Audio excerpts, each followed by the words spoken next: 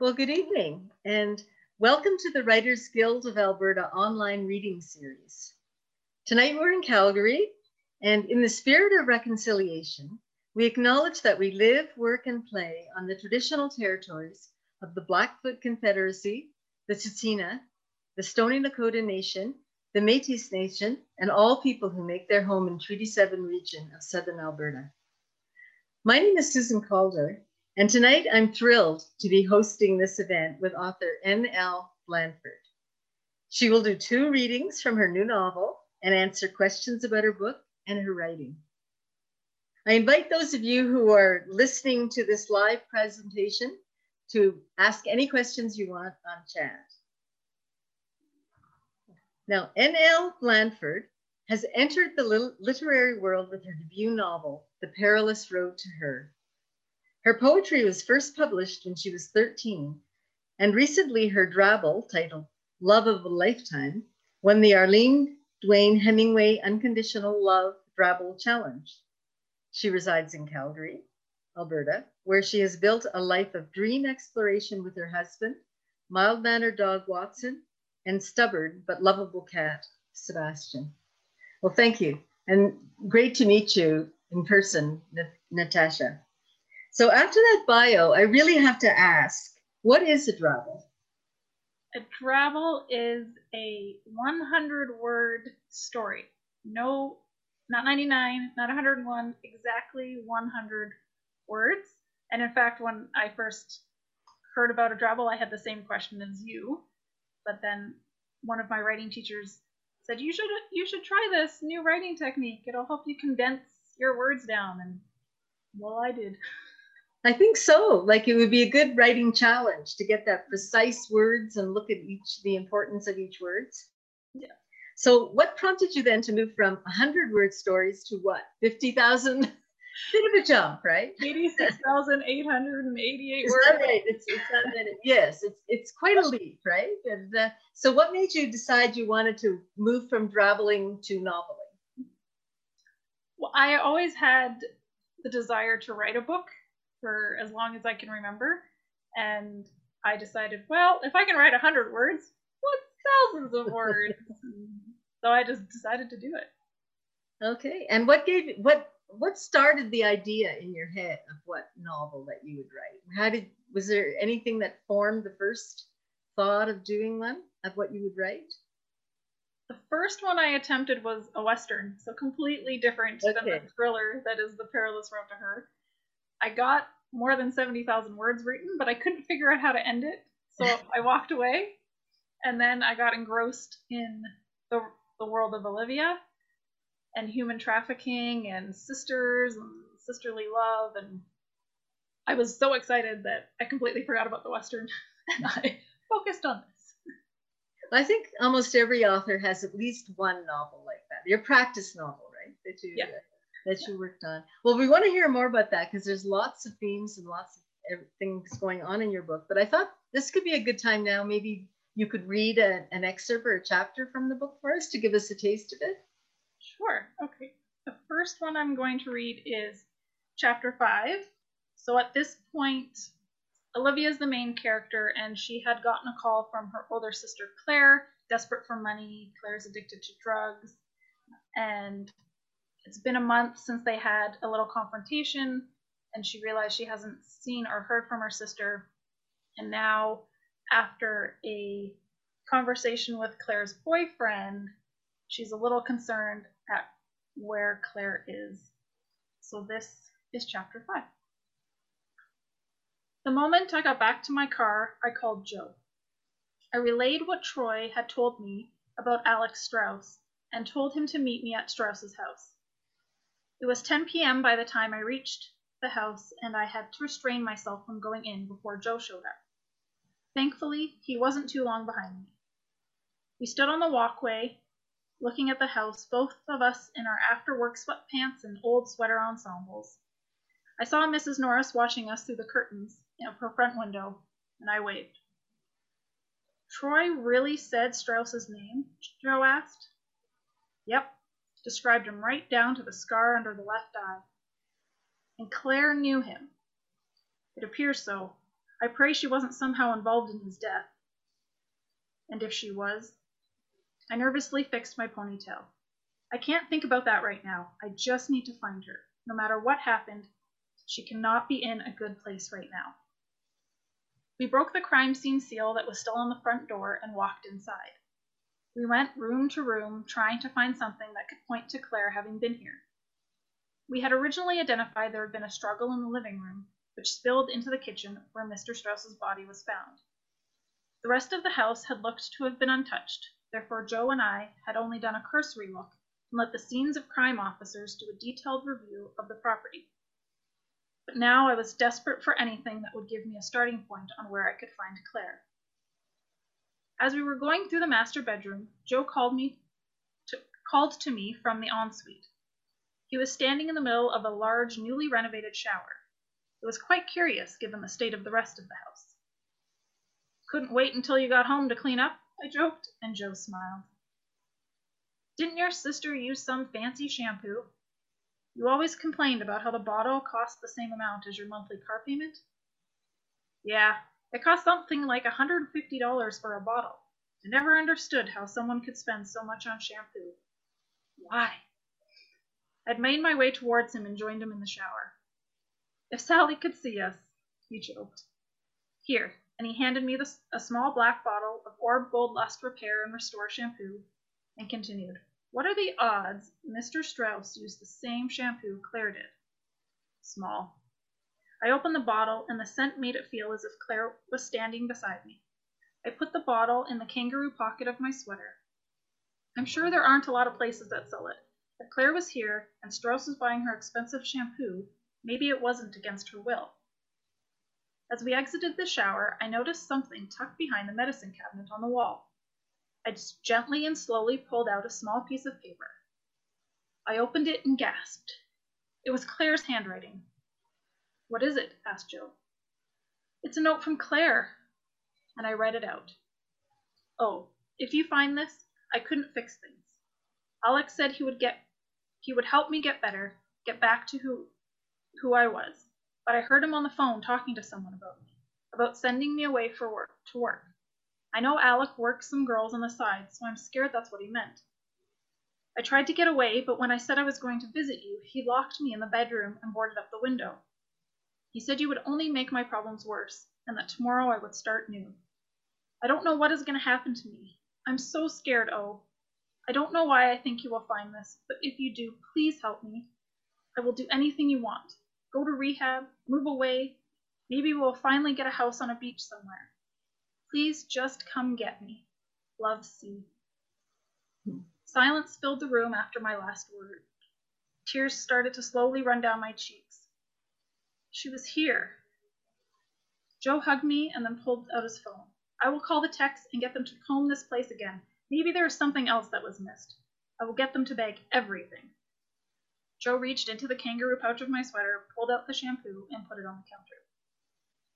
He went into the living room to make the call. I sat on the toilet, staring at the handwriting, and asked the universe, Claire, where are you? What have you gotten yourself into? Joe walked back into the ensuite. They will be here tomorrow. They are just finishing a multiple homicide where all hands are on deck. Tomorrow? Joe, you know the longer we wait, the less chance we have of finding her. It's already been a month. I could no longer control the tears and started to shake as years of pent-up anger and hurt poured out. Joe pulled me off the toilet, held me in his arms, and kissed the top of my head. I know. And you know the superintendent will never sign off moving the team here tonight after the scene has been sitting for a month, especially when he finds out your sister could be involved. He wouldn't want to be showing favoritism. I shrugged my shoulders as I continued to soak Joe's sweater with my tears. Come on, let's get you home. It's been a long day and you need rest. Will you be okay alone, or do you want to stay with us tonight? I'll be fine. I straightened myself out and put Claire's note in my pocket. I know what your fine means, but just try and get a little bit of rest. We can go over everything again tomorrow. He looked me in the eyes. Liv, we will find her. Thank you. I really love how you draw people into the story with the personal story of this woman's quest for what's happening with her sister, and we can really feel that she really cares about her sister. You have a sister too, do you? What does she think of the, of this? Well, she loved the book and she's raving about it, but Okay, great. And she's watching right now, so this will be Yeah. a little embarrassing, but I may have made her cry with the dedication because I do love my sister and I would go anywhere in the world to find her should I need to, which hopefully I don't ever need to, but. Yeah, well, I think that comes across in the book, and I think it's a great way to draw people into this material, this dark material, with that personal story of her. And Olivia is actually a policewoman too, so she has the skills and some involvement in the case too. So she's a very realistic person to be searching for this.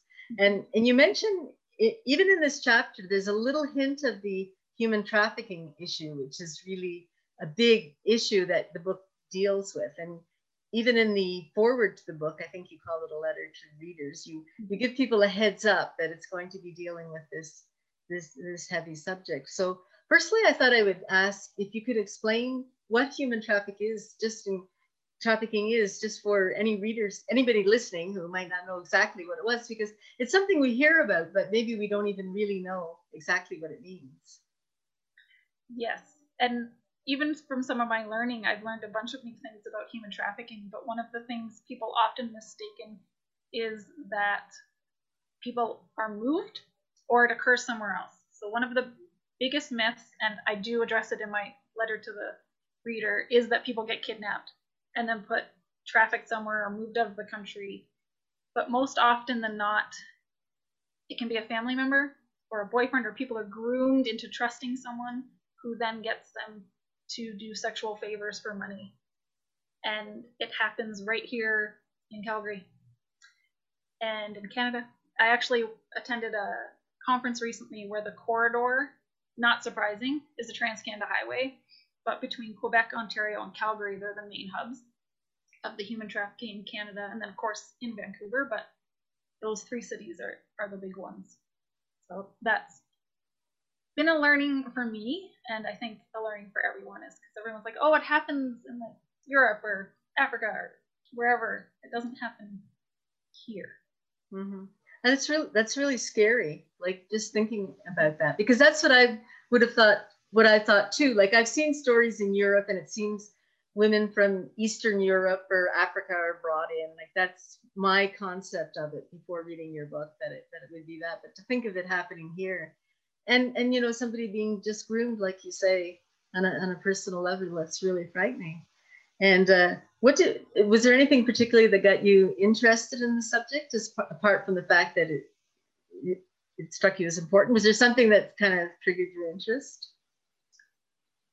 I don't remember. Want to answer? Yeah. I don't remember exactly where it started, but I did hear a woman speak at a fraud conference for my work about her experience being trafficked in Canada, and I actually read her book. It's going to be weird to promote another book when I'm trying to promote my own, but it's called Out of the Shadows by Tamia Nagy. So she is from Budapest, and she answered a babysitting ad, or she was told she was going to be a babysitter in Canada. She wasn't a babysitter in Canada. Mm-hmm. So that's kind of what gave me the confidence to explore it more. And then it took me a few more years, but I eventually got the confidence to actually write it. Yes. Well, that actually answers one of my other question too, is the research that you did. So reading this book would be one thing.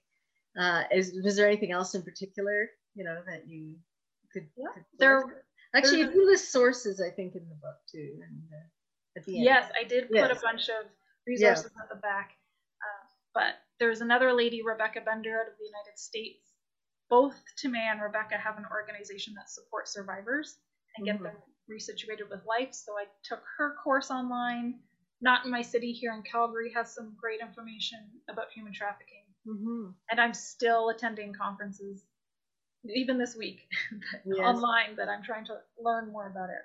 There's a lot of information. I'm sure there's like an endless amount to learn. Well, I noticed on your website, you say that a percentage of the net proceeds of each book goes toward, how is it, to some charity that supports awareness of human trafficking or victims.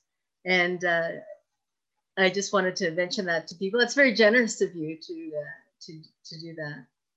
Oh, thank you. Well, writing's a passion, and if I can help other people and bring awareness to the issue, that's my goal. Yeah, so perhaps the writing and the issue drive you as well. I think this would be a good time maybe for the second reading, which might have to do a bit with this this issue. Okay, so this one is chapter 13. And so the back of my book does not leave anything out. Olivia ends up getting kidnapped as well. And this is right after she has met Adam, who runs the lower level house. So in the book I have, there's different levels of trafficking. There's like really rundown house, and there's other levels. And this is her at the first house, right after she has been raped, actually. So my mind was drawn back to reality at the sound of Adam's belt being buckled up and Smith releasing my wrists. I don't know how long my mind locked itself down, but I was thankful it did. Given Smith was the one who let go of my wrists, I was confident my body was only used by one of them. I also gathered Adam enjoyed displaying his dominance in front of others and would want Smith to witness his power. Get off the desk, Adam said triumphantly. I pushed myself up and felt wet, sticky semen dripping down my leg. I pulled up my underwear as I turned around. Showing no emotion, I looked Adam in the eye. I wasn't going to let him think he had broken it. This is your place in the world. Nothing but a body to be used as I see fit. He looked to Smith. Go get the general. Smith left the room, being sure to close the door behind him. I continued to watch Adam. You think you are tough now, but just wait. He lit a cigarette. The general will teach you a lesson or two, and I might have to teach you a few more myself. He took a long drag and blew the smoke into my face. I didn't react, but said confidently, do with me what you will, but you will not win. And I spit in his face. The rage radiated off of him with my act of defiance. He didn't wait for Smith to come back, but punched me in the face himself. I didn't cower, but stood my ground. You little bitch. With the cigarette between his lips, he continued to beat me, and I continued to get up. The anger was growing more ferocious inside of him, and his eyes said he was ready to kill me. The general opened the door and quickly took in what was happening. She motioned for Smith to remove Adam, which he obediently did. She walked over to me, giving me the once-over where I stood. While Adam fought to release himself from Smith's grip, I became confused about who actually ran this place, Adam or the general. The general grabbed my clothes, thrust them at me, and dragged me out of the room. She closed the door behind her and then slapped me hard across my already battered face. You stupid girl! You do not want to be his enemy. Doubt you are coming back from this. And look at you. You won't be able to make him money like this, which will make him angrier. You will be lucky to last a week here. Let's go. Once again, she yanked my arm and led me upstairs. Every inch of me hurt, and I could feel the bruises forming. It was hard to move anything, but I held my head high as I walked. I could hear Adam yelling at someone about me, presumably Smith. The women watched me walk by, clutching my clothes to shield my nakedness, and some looked at me in astonishment. Others looked at me with eyes of sadness, afraid of what would become of me. I was locked back up in the room where I started. The same women passed out on their mattresses. The woman who cleaned me up was squatted on her mattress, back against the wall. They sure did a number on you. Thought I would hear you screaming down there, but not a peep. Good for you. She graciously helped me back into my clothes and invited me to sit with her. I sat down, and she laid me down on her lap. She took out my ponytail. Running her fingers through my disheveled hair, she whispered, I hope you got your defiance out of your system. If you want to try and find your sister, you need to follow the rules. By doing that, you survive. By doing that, you might get out of here. I stared forward above the bodies across from us.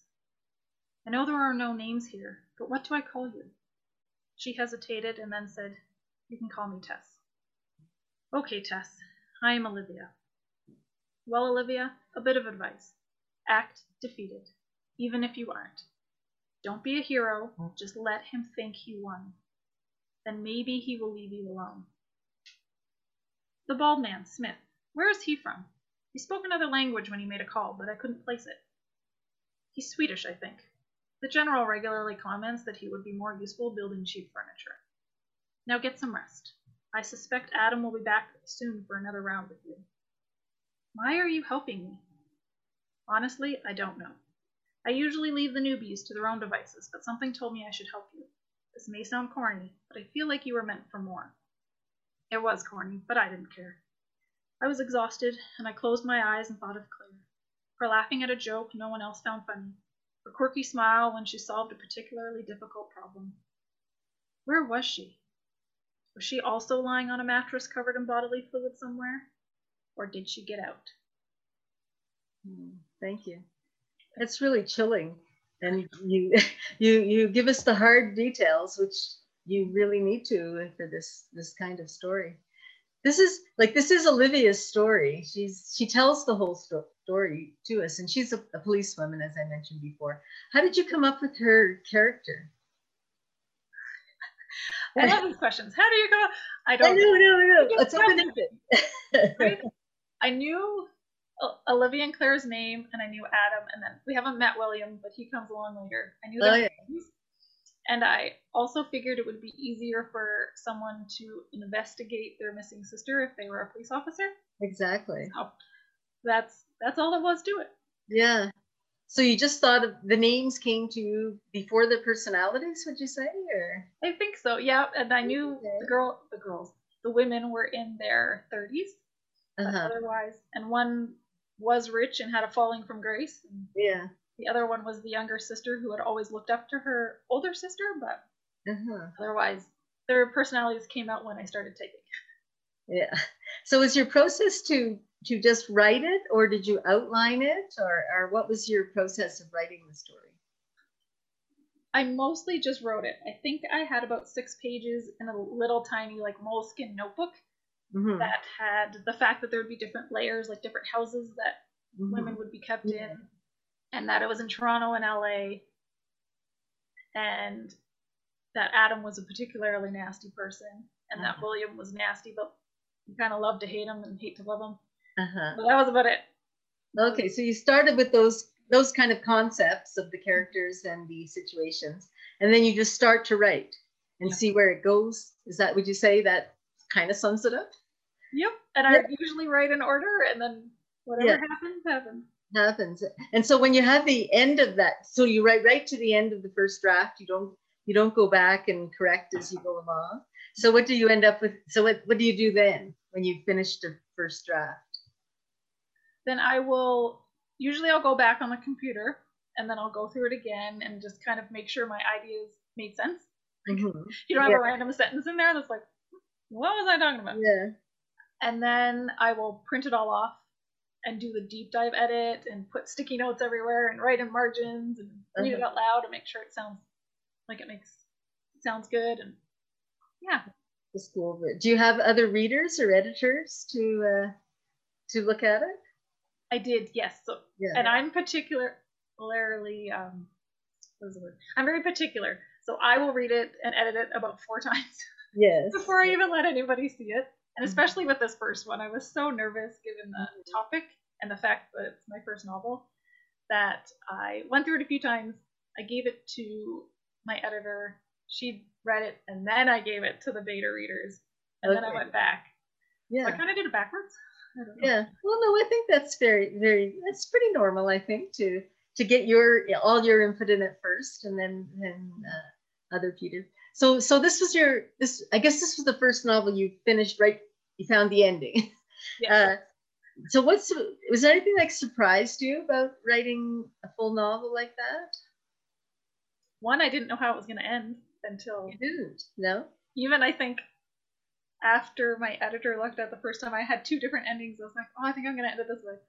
And also, how much I like to kill off characters.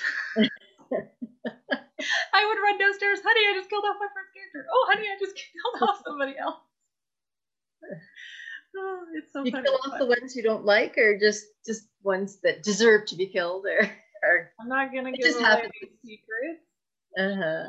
Yeah. People have to read to find out. Yeah. Well, this isn't at all a spoiler, but I really feel the ending almost, it's so intense. It's such a twist. There's like a little twist right at the end that just begs you to read the next book. So that's what I felt anyway, for sure. But yeah, I definitely got a lot of texts. Oh my gosh, that ending! Yeah. What? But we won't give it any spoilers. No. And I am working on the second one. You are. Oh, okay, that's great. Yeah. So the second one will follow. Well, if you actually read the ending, you get a little sense of how the second one might start, right? Mm-hmm.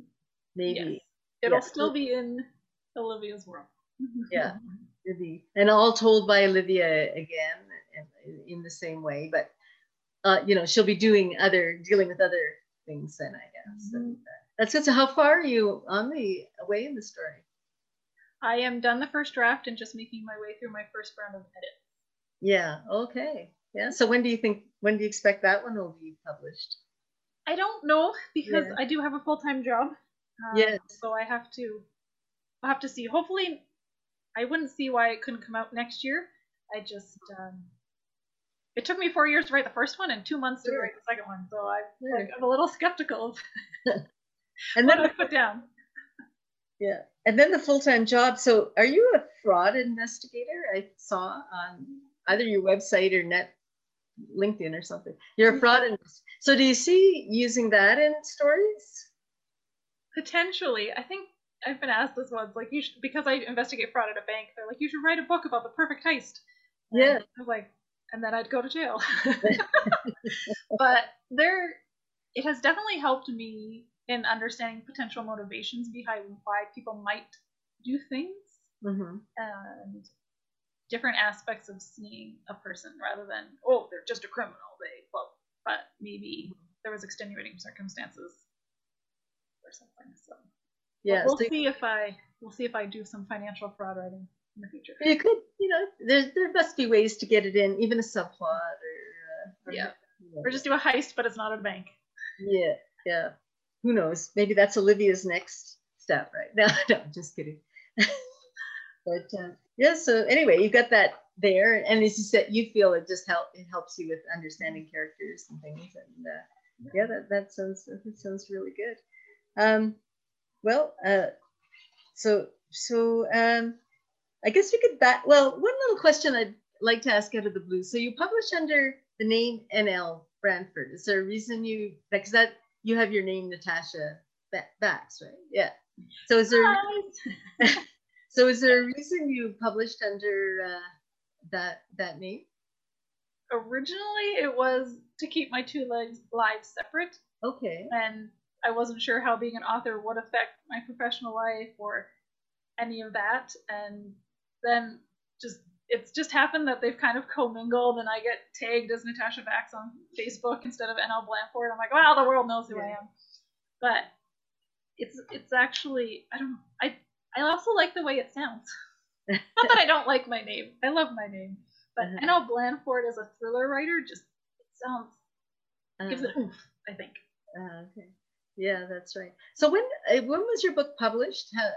When did it come out? In May. In May. So that's a couple of months ago. So what's it been like with having a published book now, being a published author? What's happened? And I'm super famous. No, I'm kidding. It's been good. The feedback has been a lot better than I thought it was going to be, and I've gotten to do these type of events. I've been on a few podcasts. There's a podcast called YYC Podcast that I think people should check out. It's a pretty awesome new podcast in Calgary. And what else have I been doing? It's kind of surreal. It's still very, like, even though I'm holding the book in my hands, it doesn't really feel real. So I'm hoping this weekend, when I go to Owl's Nest Books and see it on a shelf, that I'll be like, oh my gosh, have my little epiphany moment. But being self-published, there's so many hats. So I get diverted from being an author to being a marketer to being a PR person that I don't know if I've actually really taken it in yet. Yeah, that's true. Well, the self-publishing is interesting. So what did that involve doing? Without too much technical detail. Well, it involves not waiting to get an agent. Yes. So that was one of the things. I didn't try and query at all. You didn't do that, yeah. No, I wanted to do this as a bucket list item. Mm-hmm. And then I started researching, and I attended. It was actually through the Writers Guild, where there was a talk with an agent, and they're like, "Well, it could take a few years, and then it can take another couple of years before a publisher will be ready, because of course they have schedules." And I was like, "I could be dead in a couple of years. I don't know what's happening, especially with COVID. Nope, I'm gonna do it myself." Yeah. So I just formatted it, got somebody to do my cover, put it up on Amazon and Ingram Spark, and it was in the world.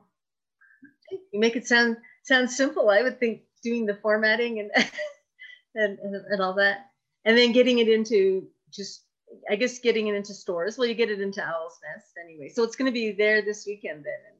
Yes, it's already up and ready to go. I haven't been able to get there to go take the obligatory picture of, "Hey Mom, I'm in a bookstore." That's right. Or, "Look, Dad, you can look what your daughter did." Yeah, and Owl's Nest will be having a book launch for you. I mean, you're going to be having a book launch through Owl's Nest, right? That's September 1st, I think. Yes, September 1st. This will be a Zoom event. Yes, it will still be a Zoom event, and people can sign up on their website and register for that. And I'm still trying to play with formatting and seeing what we're going to do. I might poke some musical friends of mine to play some music. We'll have some games, and people can ask questions. Yeah. It'll be fun. Yeah, so make it fun, yeah. Well, I think Owl's Nest's gotten used to doing Zoom events over this past year, so that they're all ready for you. And and anybody, and you'll be sending out your invitations to everybody, and they'll come in and attend there and feature it in the store and everything. So, and then meanwhile, it's there on Amazon and Kobo in both print and ebook form too, right? Yeah, that's right. Was the ebook different formatting to do, or? Yeah. No, not really. All I had to do, I used Adobe InDesign, and you kind of just change the format that you're gonna export it in, and use another random program I'm not gonna get into. Yeah. It was relatively easy, to be honest. Yeah. I watched a lot of YouTube. Oh, I know. Well, that's good, because it seems like it would be technically interesting, difficult, So choosing the cover, that's fun. How did you get the cover done? Oh, so this is a story. So this is the final cover, which I found this picture, and I knew that I wanted something like it. And I have a local photographer friend, and we tried our darndest to do it ourselves, but it just did not turn out. And so the first cover image, when I got it printed, it was pretty much all black, and I may have cried, but that's okay. But then I found a lovely lady online who was able to make exactly what I wanted. In my head, this is exactly what I wanted. So it was very nice to learn. It was nice to try to do it myself, but I've learned that is not my skill, and I will happily pay somebody else to not have to deal with that stress. But yeah, I definitely wanted dark and kind of this is someone you want to try to find.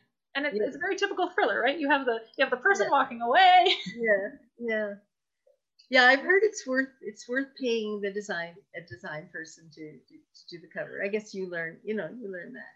Do you have an idea for your second book's cover now, or is that coming? I do, actually, and we'll have to see if I can find the picture and see if the same lady can make it work. But I feel like there's going to be a house on a hill in the distance and a windy road or something. I'm not sure. I don't know what the title of the second book is yet, so I have to see. Oh, you don't know the title yet? Oh, okay. I'm bad at title names. Yeah, it's hard. The first book, was the title hard to get, or did that come to you? I always knew it would be The Road to Her, but then there were a lot of books called The Road to Her, which apparently is okay in thriller now. I'm learning this, that everybody has the same title on their books, but I didn't like that. Yeah. So I had to find a word, and perilous seemed interesting, so stuck it in there. Well, perilous certainly describes it. It's not an easy journey. Nope. Not by any means. Well, let's see. Maybe we'll just change track a little bit. So when you were a child, what kind of books did you like to read? Thrillers? I don't know what thrillers were. Maybe stealing gum from the choose your own adventure novels. Yeah. Ooh, what's gonna happen next? Yeah. No, not at all, actually. I really loved Anne of Green Gables. Oh, me too. I love Anne, and I still Yeah. read her every couple of years. And Yeah. I didn't.